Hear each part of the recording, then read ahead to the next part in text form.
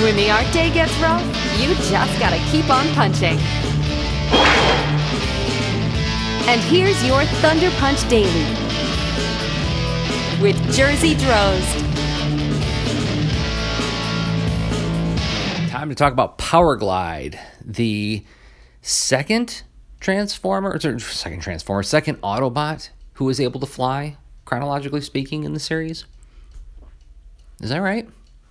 Well, I mean, had a plane mode, I guess. I don't want to get stuck into the weeds of talking about, well, the Autobots could fly in the first miniseries, and then actually the Dinobots could always fly, but I'm talking about Autobots who turn into planes.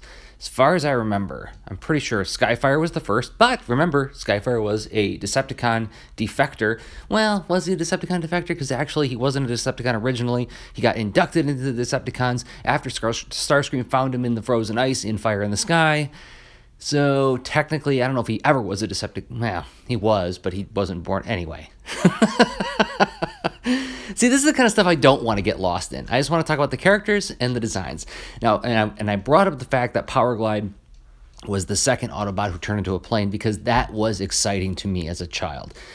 What's interesting to me to think about now is that as a young kid, Powerglide I thought was way cooler than Skyfire. And I'll explore some of the reasons why. And I have some interesting observations from doing these journal entries. But as an adult, oh man, Skyfire's got it all over Powerglide. I mean, I still love Powerglide, but Skyfire is a way more interesting character to me now. But why was Powerglide so interesting to me as a child? Well, for one, he was... This is the thing, too. It's a little anecdote about my childhood. This is how much I talked about Transformers as a kid, too. In 5th grade, a kid in my class, he was a good buddy of mine, not only remembered my birthday. I didn't have birthday parties a whole lot when I was a kid because there was a lot of children in my family, long story. I think I had like 2 I can think of. So I didn't really get to make a big fuss out of my birthday. But so this friend of mine remembered my birthday, came to school that day, and he bought me a present. He brought the present to school, and it was Powerglide on the card. He got a brand new Powerglide figure for me for my birthday. And I remember I was just so moved, and I was like, wow, why did you think to do that? What a cool thing to do. And he's like, well, you talk about him all the time. So apparently I had been talking about Powerglide relentlessly the weeks leading up to my birthday, not laying hints, but just talking about how cool the character was. Why did I think he was so cool? And this is where I get to my observation. And I'm so grateful that I chose to do these journal entries because I think I'm teaching myself something not only about my childhood psychology, but about I'm getting back in touch with a way my 11-year-old brain worked. And I don't know how that's going to affect my writing in future projects, but I have a feeling it will. Because as I started writing down some notes about Powerglide, I was like, well, he was a braggart. He was a show-off. And for some reason, my little 11-year-old brain translated that into self-confidence. Right? And remember my entry on Starscream, where like here's this guy who is like, oh, Megatron is taking a nap. I'm the leader now. He's kicking Megatron in the stomach. He's always scheming to take over things. And I'm like, oh, that looks like self-confidence. I think that's self-confidence. And then Powerglide is like, hey, look at me. I'm the greatest Autobot who ever lived because I can fly. And I talk about myself in the third person. Hey, watch old Powerglide do something awesome today. Loop-de-loop, and away we go, and all that stuff, right? Kind-hearted, always looking out for his fellow Autobots, but there's a little bit of condescension in there. Hey, little bee buddy, he says to Bumblebee, right? Why did I read that as self-confidence as a child? That was my cartoonish view of the world, is that if you walk into the room and announce to everybody that you are awesome, that equals self-confidence. I guess it would have to be a little bit, right? But then again, it could be, somebody who's faking it.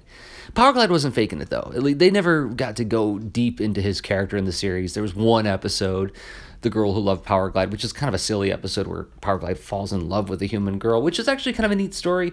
The character that he falls for, Astoria, is like, they have this whole... I wouldn't call it a William Powell, Myrna Loy kind of thing, but it harkens back to those kinds of movies. Actually, I would say it'd be more like It Happened One Night. What's his name? We all know the movie. Clark Gable, right? And the other gal in there, I forget who the gal was who played. But anyway, like that kind of like that bickering, that bickering romance. The romance that blossoms through bickering. There's a lot of that in that episode, which is nice, I guess. But we don't really get to know much about like why he is the way he is. All we know is that he's pretty pleased with himself. He overreaches a little bit. He gets in over his head sometimes, but he doesn't lose his cool because he's still like, he's still convinced that he has the skills to pull himself out of difficult situations. And in The Girl Who Loved Powerglide, I mean, he takes on the Decepticon jets. He's a plane, That's pretty cool. So I guess it is a form of self-confidence. I mean, I don't think I was totally myopic in reading it that way, but it's just funny that, again, I think about like, the 11-year-old Jersey must have had a very cartoonish view of the world. And if there was any like nuance to the way he was interpreting characters, it was happening way, way in the back of the brain. Because I knew I loved Bumblebee, but I remember thinking Powerglide was quote unquote cooler than Bumblebee. And I look at him now and it's like, oh my gosh, what a loudmouth. And Skyfire, on the other hand, is a much more interesting character to me because like he's a former scientist, but he's huge, right? So he's got like that big guy syndrome thing where it's like, I have friends who are like big dudes and like, but they're like gentle as can be, but they don't have to worry about people messing with them because they're just so darn big, And there's all sorts of other complications that come out of being a really big person, which I won't go into here, but I mean, you put that onto this gentle-natured, intellectually curious person, and then this assumption that, but of course you want to beat people down, you want to go out and fight because you're a giant warrior, right? Well, but he doesn't like doing that. So, and then plus the Fire in the Sky episode just has like that lovely turnaround where like Skyfire has to turn on his friend. He has to turn on his friend Starscream, like who dug him out of the ice, right? And say like, you know what, I can't go along with what you guys are doing. I'm with these guys. I'm with the Autobots now. And there's that nice scene where he puts the Autobot symbol on his chest. Where did it come from? Who cares? Doesn't matter. It's a lovely scene. Oh, this is turning into an episode about Skyfire as much as it is about Powerglide. Another thing I liked about the character a lot, and let's talk about design, is that most of the mini-bots, most of them, their transformation, that's the kind of stuff I noticed as a kid, and it's so silly. A lot of the transformations required you to tuck their pieces into them to become a car. Bumblebee's feet slid up into his torso. Windcharger's arm snapped into his side, right? And then his legs flipped up behind him. But like it was really, they were like sort of tucking and rolling to become their vehicle modes. Powerglide did the opposite. He expands. And I remember that like really caught my eye. Like, whoa, wait, the wings flip up and become sort of like his shoulders. And then like these weird, the engines underneath the wings become his arms. And yeah, the back end, you pull it down and it's not quite legs, but it worked. I found that really interesting and kind of, I don't know, I wouldn't say compelling, but it was compelling because I loved to transform the toy because of that function of it. And I don't think I would have put it in as many words where it's like most of the other Autobots are tuck and roll. Powerglide is expand to become a plane. There's no way the writers were thinking about that when they were writing his character. This is me sort of retconning a bunch of thought on top of this stuff. Finally, and I don't have like fully formed thoughts on this, but Powerglide he has the mask over his mouth. Some Transformers have that. A lot of the combiners, like the Combaticons, have it. Right? Vortex and Blast Off.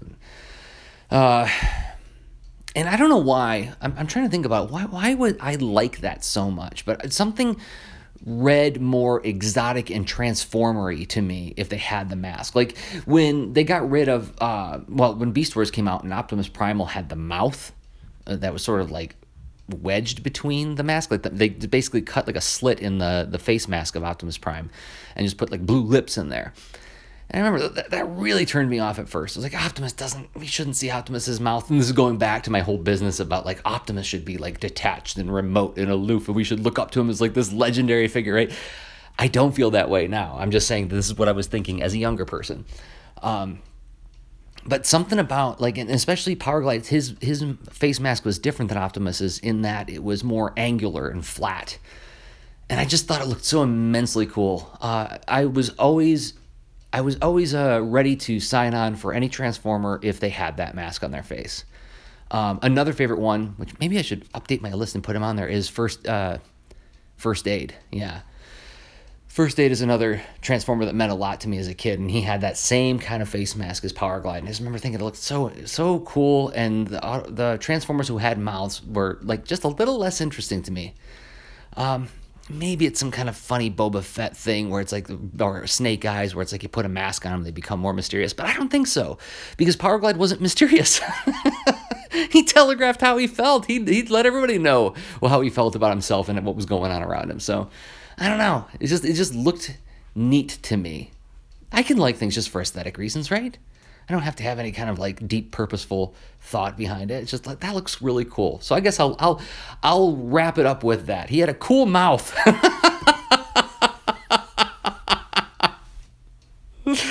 Oh, that's the kind of stuff that I talked about for weeks on end until my friend Brian brought me a Powerglide action figure for my birthday. Thank you, Brian. I still think about that day very fondly.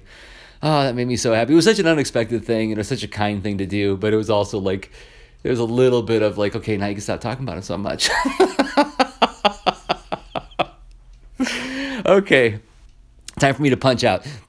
So this is part of the Art Sound Off Challenge. ArtSoundOff.com is where you can find out what it is. It's me and my buddy Rob Stenzinger challenge ourselves to check in every day over the month of November with an audio journal of some sort about our art. And we share them online with the Art Sound Off hashtag. You can play along too. You don't have to share the actual audio that you do. It's just to practice some journaling, thinking out loud. But if you do decide to share it, if you use the Art Sound Off hashtag, that would be great. That helps all of us follow along with everybody who's playing the game. And this is part of the 4 Million Years Later podcast. This is 4millionyearslater.com. At the end of this month, or rather in December, when I'm done with these journals, my buddy Hoover and I are going to start a weekly podcast where we think like this about the Transformers Gen 1 original cartoon, episode by episode. So if you enjoyed this journal entry and you haven't subscribed yet, please do subscribe. Give us a review wherever you listen to us. That will help more people find it as well, so that when we do this thing, lots of people who are interested in Transformers can hear two more people who are interested in Transformers talk about Transformers. All right, I'll be back tomorrow with another Thunder Punch Daily. And until then, remember, everybody. You've all seen how Orko's magical tricks don't always go the way he planned. Sometimes they backfire on him. The same thing is true of practical jokes. Sometimes they don't go the way you planned, and you or someone else can get hurt. So be sure and think twice before playing a joke or a trick on anybody. Might not go the way you planned, and someone could wind up losing a finger or an arm or maybe even an eye. And no joke is worth that, is it? See you again soon.